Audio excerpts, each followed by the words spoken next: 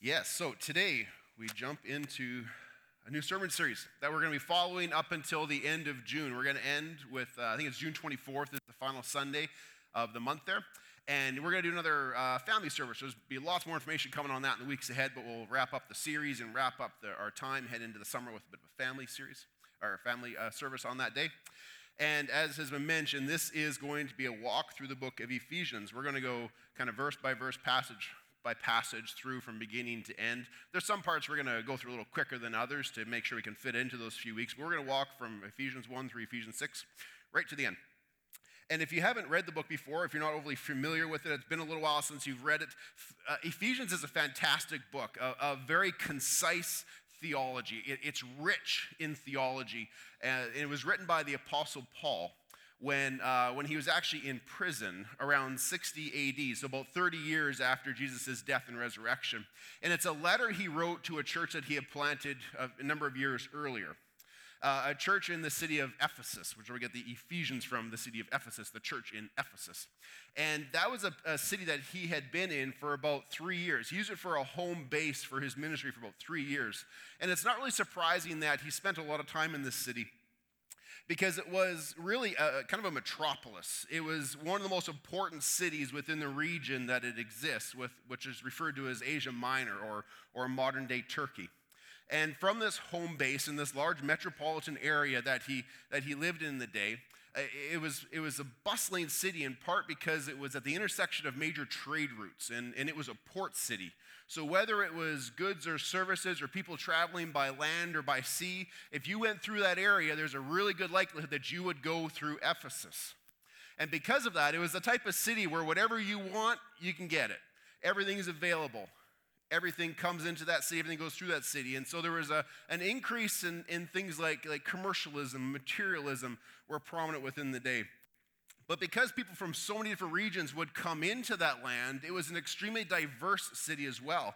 People from different cultures and places came and brought their customs and brought their religions with them. And as they would not just pass through, but actually stay in the city for a while, a lot of temples would start to pop up, to the point where there was in excess of 50 places, different places of worship within the city of Ephesus itself. Now, one of the most major places of worship was a temple called the Temple of Artemis, which is actually one of the 7 wonders of the world. It was destroyed a few decades following when this letter was written, but it's one of the 7 wonders of the world. It's one of the most massive temples that is in existence. And so as you can imagine, this city that is focused on commercialism, consumerism, diversity, and pluralism of religion and varieties in those areas, it was a city that was not necessarily warm and welcoming to the Christian message. And there are some similarities we could find perhaps from the culture in the city of that day to the Western culture in which we live in here today. Now, over the 3 years that Paul lived in Ephesus, he evangelized many, many people in the city. He developed disciples. He trained up disciples, and he planted a church there. And if you read in Acts chapter 20, there's this last meeting between Paul and the elders of Ephesus, the church in Ephesus there, where they have this heartfelt departure because they know they're never going to see each other again. We read that in Acts chapter 20. But the church there, it was flourishing. It grew up under Paul's leadership, and even after he left, under the elders he had trained and put in place, the church flourished. And so this letter that he's writing to them many years after while he's in prison is not a letter where he's trying to correct some sort of heresy or some sort of bad theology that exists. He's not trying to address a particular error that may have crept up in the church. You find that in some of the letters that Paul wrote, but not in this one. See, in this letter, what he's doing is he's actually trying to encourage, and he's trying to remind these people that exist in this church in Ephesus. He's trying to remind them of God's purposes and of God's goal for the church which they constitute. And so for the first half of the book, Ephesians 1, 2, and 3, we see that he walks through this theological aspect of who they are in Christ and who they are in the church, that the means of salvation, that the salvation that they themselves have, and the fact that they are brought together, unified under Christ in the church is an incredible blessing that comes from God. That their salvation and their togetherness in the church is a blessing from God. It emerges from his wisdom. It's from his forethought. It happens by his action throughout history. And then the second half of the book chapters 4 through 6, he turns to more of this practical. So if you are believers who exist within the unity of the church, what does that look like to live that out in this world that is hostile at times to the Christian message? And so he gets very practical in the last half of the book. And so because of that, we could refer to the book of Ephesians, we could look at the book of Ephesians as sort of a playbook, if you will. A playbook for the church in a world that is unfriendly to the message and to the will of God. Now, when I say that word playbook, Phil is correct. My mind goes back to football days, back to days when the football season would start, and I would go to the coach's house, and he would hand you the playbook. This is the playbook for the year. This is the coach's plan to victory throughout the year.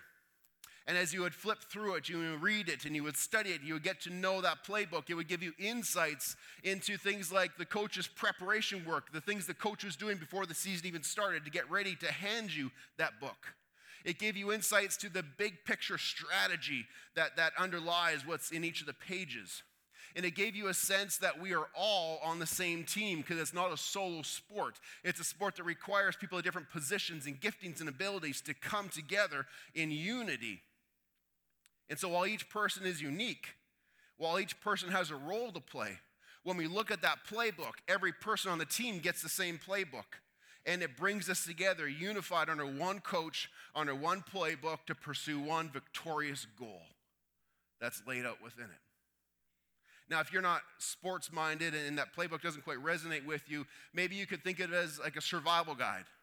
Or maybe you could look at it as I don't know, maybe a knitting crocheting guide or maybe a cookbook kind of idea or a syllabus for a college class that you would take. In each of these examples, we see that there is a plan and a purpose that is expressed in each of them. That if you want to experience victory in those areas, if you want the cake to look like it does on the picture on the box, you got to get to know some basics of baking and then follow the baker's instructions if you want to look like the picture on the front of the box. And so it's my prayer that for us as the church here at West Meadows, under the headship of Jesus Christ, that as we walk through this book of Ephesians over the next few weeks, that first and foremost, we would be absolutely overwhelmed by the reality of God's great love for you, of his incredible, unfathomable love for you, that is expressed in things such as his intentional nature of going through the actions to bring about salvation to each of us individually, but then also to intentionally bring us together as family or as a team, if you will.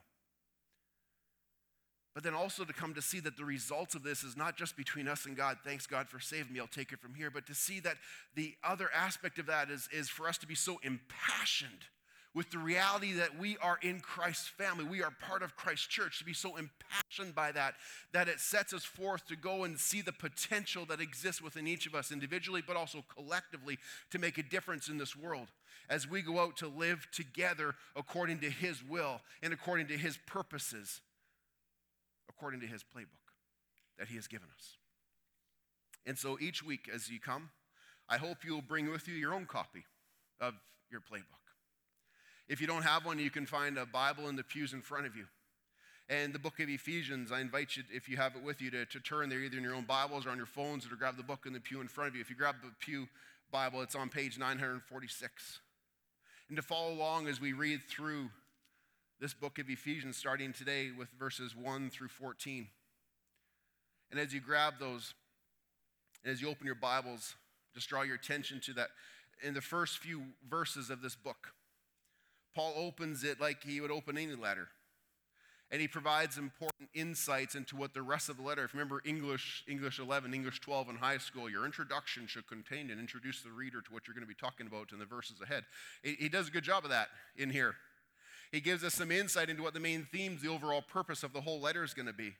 Now, most letters that we receive today come in electronic format. And if you have done an email before, which I imagine most of us, and all of us have done thousands of these in our time, you'll know that there's a few things you have to fill in, or else when you hit that send button, the program will say, no, you can't send it yet. Because you got to say who it's from, who it's to, and a subject line. And that's not what Paul does at the start of this letter. He fills in those blanks for us in verses 1 and 2, where he says this. He says, Paul, an apostle of Christ Jesus by the will of God, To God's holy people in Ephesus, the faithful in Jesus Christ, grace and peace to you from God our Father and our Lord Jesus Christ. This is a customary way that Paul begins his letters. He begins with this identification of himself and identification who he's writing to. In this case, he's saying Paul, the apostle. Apostle meaning one who was sent by Jesus Christ to go preach the good news and to make disciples of all the nations. Paul the apostle at the will of God. Who's he writing to? He's writing to the holy people in Ephesus, or he's writing to the holy people at the church in Ephesus. Those whom God has set apart, those whom God has claimed for himself and brought together in the church. And what is the subject line? Grace and peace. Grace and peace, which will come up time and time again throughout this letter, throughout the weeks ahead of us, as Paul talks about the means, the reality, and the outpourings of our salvation and unity together as a church. And then in the dozen or so verses that follow this, from verses 3 through 14, Paul is going to define what God has accomplished for us. Now, in the original Greek, these next verses from 3 to 14, these next verses, all dozen or so verses of those, is one long, elaborate sentence that would be covered in red pen if you did that for an English assignment, because there's no punctuation. There's bad grammar when it's one long sentence. But it's this beautiful, elegant expression of why God is worthy to be praised. In one long sentence, it's one long thought and statement as to why God is worthy to be praised. Now, doxology is what's referred to. And doxology is basically just that, a formal statement of praise as to who God is and what he has done for us. And that's what we're going to cover today and through much of this season ahead of us as we walk through the book of Ephesians. So follow along as I read verses 3 through 14, and then we'll circle back to the rest of our time together and hit some of the main points that flow from this passage. Praise be to the God and Father of our Lord Jesus Christ, who has blessed us in the heavenly realms with every spiritual blessing in Christ. For he chose us in him before the creation of the world to be holy and blameless in his sight. In love, he predestined us for adoption to sonship through Jesus Christ in accordance with his pleasure and will, to the praise of his glorious grace, which he has freely given us in the one he loves. In him we have redemption through the blood, the forgiveness of sins, in accordance with the riches of God's grace that he lavished on us. With all wisdom and understanding, he made known to us the mystery of his will, according to his good pleasure, which he purposed in Christ, to be put into effect when the time reaches their fulfillment. To bring unity to all things under heaven and on earth under Christ. In him we are also chosen, having been predestined according to the plan of him who works out everything in conformity with the purpose of his will, in order that we, who were the first to put our hope in Christ, might be for the praise of his glory. And you also were included in Christ when you heard the message of truth, the gospel of your salvation. When you believed, you were marked in him with a seal, the promised Holy Spirit, who is a deposit guaranteeing our inheritance until the redemption of those who are God's possession, to the praise and to his glory. That's a mouthful. As you read through that, I went through that quickly, and as you went through, you're probably thinking there is a ton in here. And it's true. In those 12 verses, Paul's not trying to lay out a systematic theology for us. Paul is trying to, in such a beautifully elaborate sentence, just try to explain, without a whole lot of underlying defense, to explain this is who God is and why he is worthy of our worship. And if you read through it again later with a little pen to make notes, I invite you to go through it and watch for this. Watch for the triune, the Father, Son, and Spirit, the triune God in action for you, but ultimately to his glory.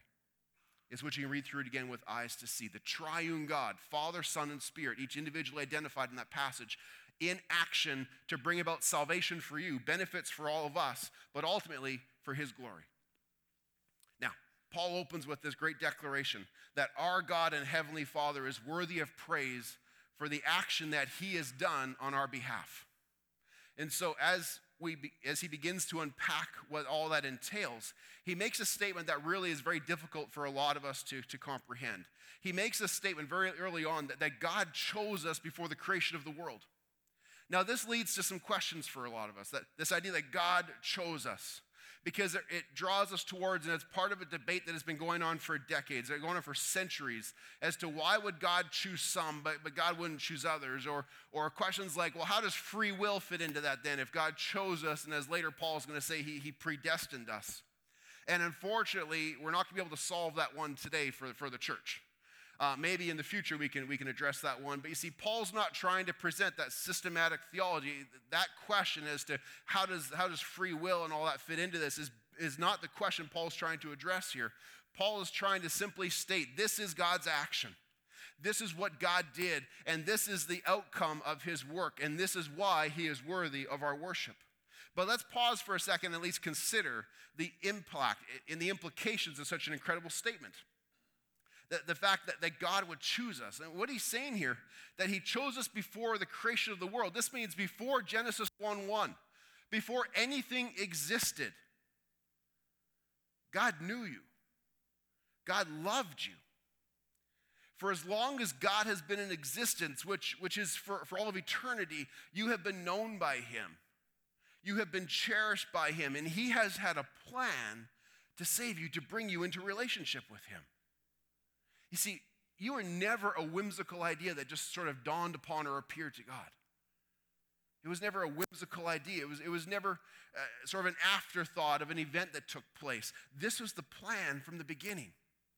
Now, it may also lead some people to ponder the question, well, why would he choose me? Like, I know me. Why would he choose me to be brought into relationship with him? What is it about me that makes me worthy to be part of that?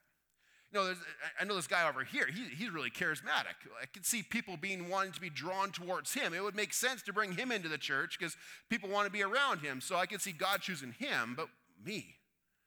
Or this guy, he's a great leader. You know, he could be in charge of small groups. He could be in charge of coffee ministry. He could be in charge of maintenance at the church. But I'm not a great leader. Why would God choose me? You see, but none of these things matter. Because none of these virtues or characteristics or abilities that exist within us matter, because God's choosing of us really had nothing to do with us, or nothing about how virtuous we or how righteous we are. Because it has everything to do with him. Remember, Paul's primary purpose in this doxology is to demonstrate that God is the one who is in action. God is the one who is in charge of the choosing and in action. We see this in the Old Testament. If you think back to the Old Testament, we just walked through the book of Joshua, parts of Joshua a while ago. And God had a chosen people. This wasn't the first time he had chosen. He had a chosen people back in the Old Testament. And back then, he took these steps again to choose a people for himself, that nation of Israel. And in Moses' final appeal to them in the book of Deuteronomy, he's talking to them about what it is that caused God to choose them. And he says to them, he didn't choose you guys because you're the largest. He didn't choose you because you're the most numerous. In fact, you are the smallest of all the tribes. God didn't choose you because you were the least sinful or because you were the most righteous. Time and time again, God talks about how they were a sinful people. They were a wayward people. They were a stubborn, stiff-necked group of people. That wasn't why he chose the nation of Israel. He chose the nation of Israel because he loved them. And because in Deuteronomy 7:8, it says he swore that he loved them, and he swore that he would redeem them. It was his choice and his action and his love that were the motivating factors. Well, likewise, as Paul continues in the book of Ephesians, the blessings that come to us from the realm of heaven that we receive are not because of our virtues. They're because he predestined us for adoption through his son Jesus Christ, according to his purpose and according to his will is the reason that he chose us. Now, I'm not sure if anybody here has ever seen that TV show, The Voice. Never watched The Voice? I've seen like one episode, but I understand the concept of The Voice. It's one of these TV shows where they are looking to choose to find one of those great singers that can go off and be the next great hit in the music world. Well, if you haven't seen it before, they've got, I think it's 4 judges who sit in these great big elaborate chairs, and they have their backs turned to the stage. And an amateur singer will walk out to the stage, and they will just start singing. And if the judge likes what they hear, not what they can see or anything, just what they can hear in that voice, they hit a button on their chair spins around, and it moves forward, and at the bottom of the chair, it lights up and it says, "I want you." Because they then want to coach that person through the rest of the competition. You see, when God thought of you, he hit his button and he turned his chair around and it lit up and it said, I want you. But here's the thing. He did that before you ever sang a note. He did that before you ever stood on the stage. He did that before you even existed. Before you did anything, before there was anything virtuous or unvirtuous within you. He hit his button and said, I want you. I want you as a son or a daughter in my family. I want you to be in relationship with me and have everything that you need to live a holy and blameless life in this world. I want and I choose you. You see, when Paul talks here about our adoption into God's family, it's about this idea that God chose us, wants us, desired us, sought us, and brought us into his family. It's like when a family goes to an orphanage, for example, to pick up that child that they've been longing for and waiting for their arrival. And in that moment of that family and that orphan coming together, that child in that instant becomes a member of that family. They receive the love of that family. They get the name of the family. They receive all privileges and rights and responsibilities that go along with being a member of that family. And the same holds true when we have been adopted into the family of God. But our adoption was made a reality through Jesus Christ. Our adoption was made a reality through Jesus Christ, who redeemed us. Who redeemed us from being spiritual orphans to a point of becoming identified with God in God's family. Now, what do we mean when we say that Jesus redeemed us? Now, the word redemption in our world often refers most often to things like coupons that you might find at a grocery store and a newspaper, where you get to redeem this coupon for 25 cents off a can of soup, where you exchange a coupon for cash, essentially. Or rather than giving your quarter or giving your nickel for something, you can redeem a coupon in place of it. Now, these can be very valuable. Have you ever seen that, another TV, it makes it sound like I watch TV all the time, but you ever seen that other TV show, Extreme Couponing? I know you can't do this in Canada. I guess in the States you can mass all these coupons together. If you research coupons and you pile them up, you can go to the grocery store and get like $300 worth of groceries for like $5 if you coupon good enough. Right? I don't know, it's on TLC. Nadine watches this sometimes. So, but here's the thing. Why do I even mention that? Here's the thing. You see, there's similarities between the way that Paul's using the word redeem here and the marketplace. See, in the Old Testament marketplace, there was this idea that you could purchase or you could buy back an item. You could purchase, you could buy back even a person who otherwise would be destroyed or lost or taken as a prisoner into somebody else's family. And so with money or with another possession through a barter system, you'll be able to exchange or to redeem that item or that person and to make it your own at that point. A great example of this is seen in the book of Ruth.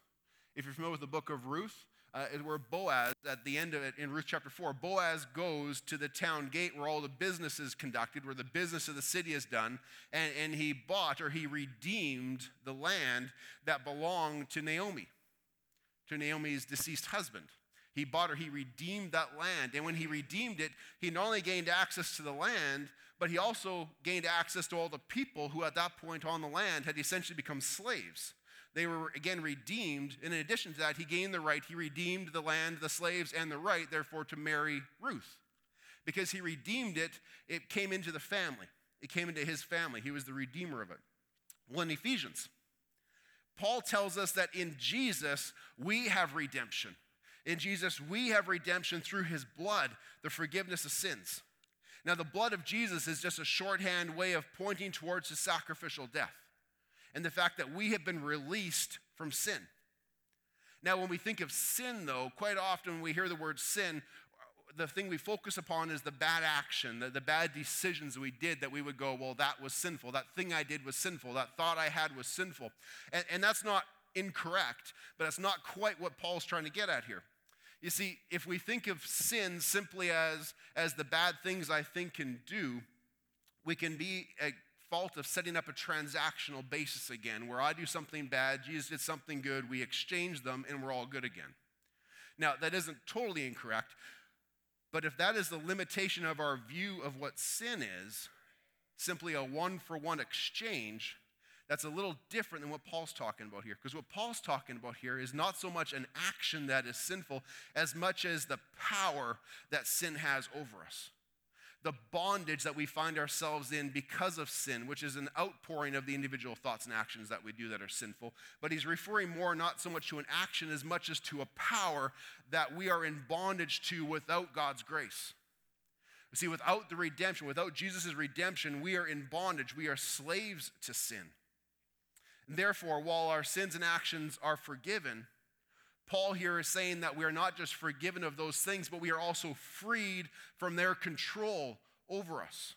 They no longer have any authority over us. They no longer have any right in our lives. He talks about this in Romans 6, where he says, thanks to God that we who used to be slaves to sin, we have now been set free and have become slaves to righteousness instead.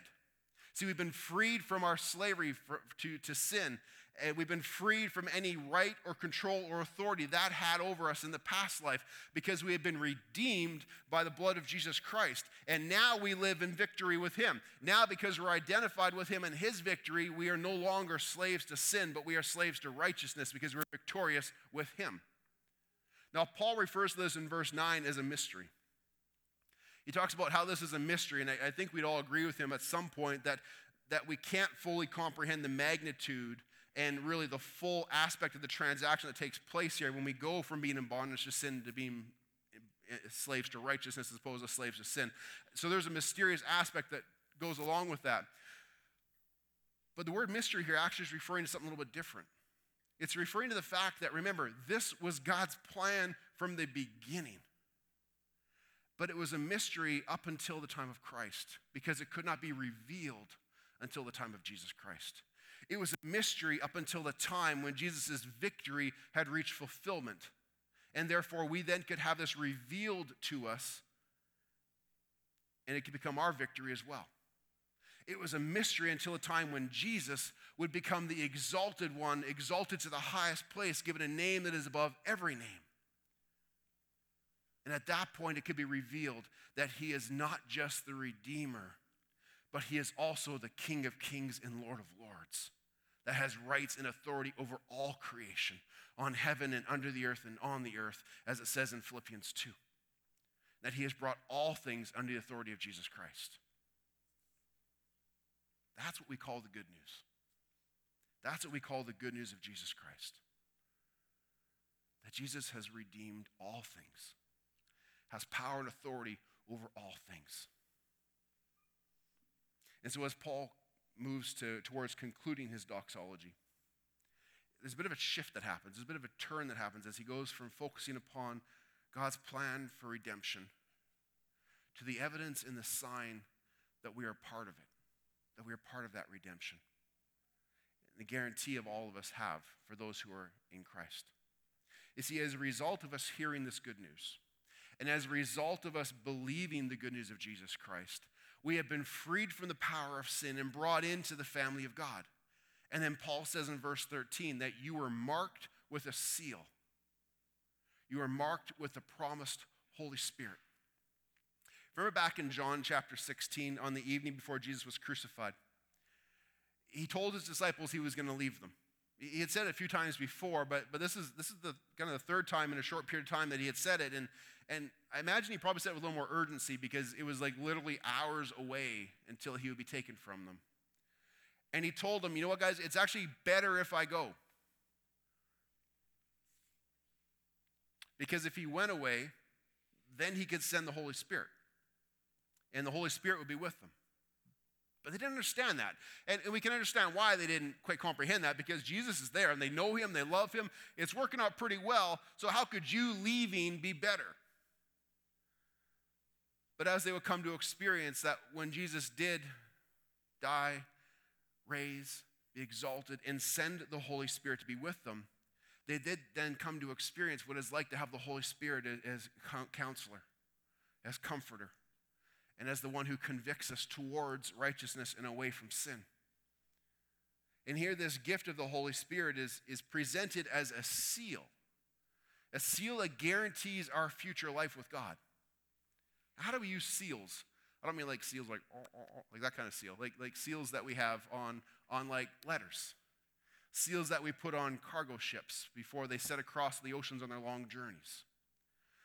like I said, on letters, we seal envelopes that are to be mailed to make sure we protect what's inside so that it arrives at its destination intact. We put seals on a can. A can is sealed to preserve what goes inside, to extend the freshness of the contents to be used for a later date. And when you see a broken tin where the seal's broken, do you buy it? Nope, you got to spin those cans, make sure there's no dents or cracks or nicks right before you buy your cans, because if the seal's broken, what happens to the contents? And we've all seen cans and bottles and containers that have a label on them that say, "Do not use if seal broken" on it. See, we seal things for intentional purposes, and for us, the Holy Spirit is a seal upon us that conveys the idea that we belong to God, that we belong to Him, that He has sealed us, He has kept us, He has preserved us, and He is protecting us because we are sealed by the Holy Spirit. But in addition to that, He also says that the Holy Spirit is a deposit guaranteeing our future inheritance in verse 14. Now, when you purchase something of great value, maybe when you go to buy a car or you go to buy a house, before you get too far into the process of seriously discussing the purchase of that item, it's common for them to say you got to put down a deposit. You need to put down a deposit upon the house. You got to put a deposit upon the car.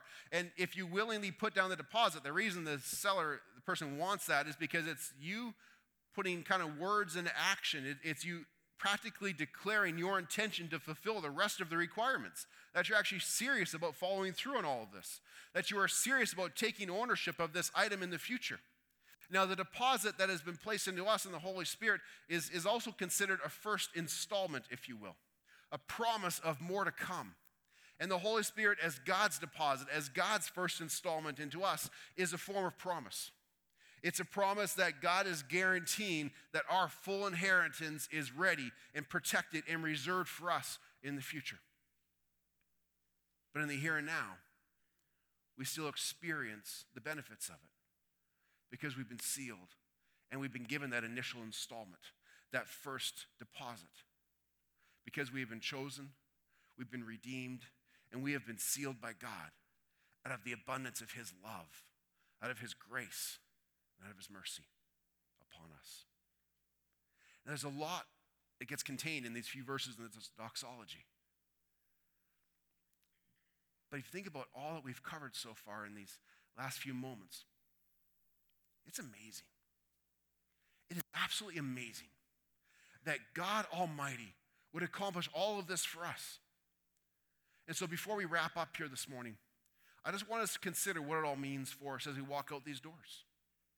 What does that mean? It's wonderful to understand and to experience these truths in our lives, that God has chosen us and redeemed us and sealed us. But as we walk out these doors, what difference is that going to make in a world that is resistant to the truth of Jesus Christ? What difference does it make in our lives? How can we go forth with these things in mind, practically speaking? Or if you're a person who's here and or have not yet made that decision, you're still kind of curious and checking out the whole Jesus thing, what difference would this make in your life? What difference can it make in your life if this was a reality that you experience on a daily basis? Well, there's three things. The first thing I want to share with you is that because of this, we can live with assurance. We can live with assurance because our salvation begins with God and is accomplished by God. See, throughout the whole doxology, God is the one who has been the central actor. God is the one who has been moving. Philippians 1 verse 6 says, "He who began a good work in you will carry it on to completion." Now, from our contemporary view, of our contemporary perspective, where society tends to be more me-focused, focused upon the ego, upon the individual, the egocentrism of the world around us, we tend to believe that we are the primary actors. And therefore, that has an impact on how we view salvation at times. For example, when we talk about somebody who has a conversion experience, we'll say something like, they invited Jesus into their lives. Now, I don't have a personal problem with that sentence, with that statement, because we understand what it's talking about. But it kind of gives the sense that we're at the center, that we're the initiators, that we're the one who established this relationship with God, and we're the ones responsible for the outcomes. If we look at the book of Ephesians, instead of saying they invited Jesus into their life, it might be more accurate to say they were brought into Jesus' life. That they were brought into Christ because God is the central character. God is the central actor, the initiator. He is the one who took the steps, made it possible, made it a reality, and has taken us forward for the outcomes. So we can live with assurance. We can live with assurance that God who started this work in us will see it through to completion. And I heard one person say this week, if we consider the level of investment between us and between God when it comes to our salvation, it's true that God seems a little more committed to our salvation than we even are at times. He planned it, initiated it, made it a reality, and we have been brought into Christ.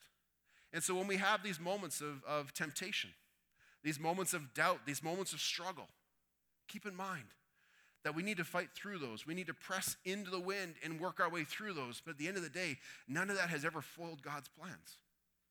That he has always been committed to you and to your salvation. And that he will see you get through that. He will see you through that season to a point of completion for the plans that he has in your life. So we can live with assurance. But the second thing is that we can live with hope. Even in the face of many, many kinds of trials, that God is in control. And God is at work in all of it according to his will. In verse 11 and 2 of this doxology, it says, God is working in all things to make us into sons and daughters who will bring praise to his glory. Now, there will be seasons in our lives when this seems doubtful. There'll be seasons in our lives we go through where it's hard to understand that this is actually the reality that we can live with hope. Because things are just chaotic. Seasons in our lives can seem completely out of control. We may enter into a time of health conditions or illnesses that are just beyond our ability. We didn't do anything wrong. We didn't eat wrong. We didn't have any actions that made us predisposed to any conditions, and yet here we are, having to go through a medical situation, different procedures, and different physical situations that we're just forced to go through. It can seem like things are out of control. There are people who may be going to work tomorrow thinking, is there even any work for today? Or is today the day they lay me off? Families who are going through the later stages of life with their parents and trying to help them through a difficult time. Parents who have kids who are entering into young adulthood and making decisions and choices that just frustrate and break their hearts. There are people in our lives who just for whatever reason seem to be out to get us. And we don't know why, understand why at times. But remember, in all of these things and people and situations are under the control of Jesus Christ because he has authority over all of creation on heaven and on earth. And even the things that people may intend for harm, God can redeem and use for good. I remember when I was 8 years old, and we lived in this building that had a large treed lot behind it. And as an 8-year-old boy, I'd go through the trees in the fields sometimes. And I remember that, especially in the really denser treed areas, there are a lot of anthills. And so these massive anthills that had developed, just thousands of ants just scurrying in all directions. And from my perspective, it seemed completely out of control. It seemed like there was no sense, no intentional, no logic behind it. Just utter chaos upon that mound of sticks and dirt as these thousands of ants just scurry around. But as we know from studying ants, that it's not utter chaos. What appears to be chaos actually is a very highly structured society that exists within those anthills. Now, being a young boy, I'd watch this and be fascinated by these ants just screwing around. But, what do young boys do? Well, they tend to kick anthills. Or they'll grab a big boulder and like a meteorite, drop a bigger, I did, on the anthills. And then they go into like an utter frenzy, right? Like they were moving around before, but now they're really moving as they scurry around in a complete frenzy because this big rock just dropped upon their big anthill. It's even more chaotic. But see, they just kicked it into high gear at those times. That higher order still existed. Each of them still knew what their job within the ant colony was. They still knew what their design and order and their part to play was. The design and the plan remained in place. It just got kicked into overdrive until they overcame the fact that a new rock had just been introduced into their home that they had. So when someone kicks your anthill, when someone drops a big boulder in the middle of your happiness, from your perspective, it might seem like things are in utter chaos. Like things are just completely out of control. This is beyond what I can handle. But don't forget, we live with hope because all things are under Jesus Christ. And God's higher order is never foiled. At times, it just gets kicked into high gear in each of our lives. And the final thing, we can look at this passage and we can see that Clearly, there are benefits for us from the fact that we have been chosen, we have been redeemed, and we have been sealed by the Holy Spirit, which gives us assurance and hope. And in keeping with Paul's primary purpose in putting forth this doxology, because that is the reality in which we live, we know we can also live lives of worship. We can also live lives of worship under him. You see, from the opening to the closing verse of this doxology, and a few verses in between, it says, "Praise be to God." All praise goes to God for his glory. And so as we close our service today, that's exactly what I want us to do.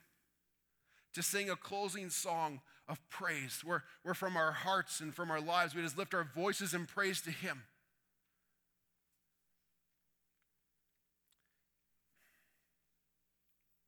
See, God's eternal desire was for us.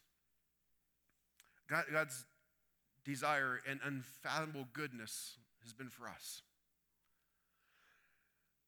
And in a lot of ways, we can't fully understand or fathom the reality that the God of creation would know us, yet don't love us, desire to be with us. But the fact of the matter is that we worship a God who, as Tim Keller refers to him, is a prodigal God. Tim Keller wrote a wonderful book called The Prodigal God, based upon the prodigal son, explaining how the parable is actually more about God and his overwhelming love, this prodigal love that God has, this prodigal love, which also can be understood as a reckless love. And what he means by reckless is that from our perspective, why would he love so deeply on such as us, on people who are so unworthy as us, who didn't do anything to earn it, didn't do anything to deserve it? Why would he love people who he knows there's a high likelihood that they're just going to throw it back at him and never receive it? And he loves so recklessly, if you will, that he chases after us, that he chose us, that he could redeem us and to seal us and to bring us into his family. And is that love, abounding love, is actually the very thing, if you think back on your own story, your own testimony, his love for you as he pursued you is the very thing that drew you to God. So like all of us who are so undeserving and so unearning, yet to all of us who believe in the name of Jesus Christ, he gave us the right to be called children of God. If you've not made that personal declaration for yourself, following the service, come find me. I'll be at the front here and be out in the foyer for a little bit after that. I'd love to talk with you and pray with you on how that can become a reality in your life. How that prodigal love of God has been pursuing you and searching you. You can claim that this very day. So I'm going to close with a quick word of prayer, and then we're going to stand and we're going to sing a praise of worship to our God who loves us. Heavenly Father, your work throughout history is amazing. The fact that before history even existed, before all that was, you existed and knew us and loved us. God, that is a mystery in so many ways, and yet we know that when we come to experience your love, when we come to experience the redemption of Jesus Christ and the inner working and the sealing of the Holy Spirit, that the mystery is lifted in a way. Where we come to experience and on a first-hand account what it means to be loved by God, to have the riches of heavenly realms poured out upon us. It doesn't mean life's going to be perfect, Lord. It just means that you'll go through it with us. So I pray, Father, that as there are people here, stand and close this service with expressions of declaring that you do love us to a point beyond our understanding and comprehension. That we do so with thanksgiving.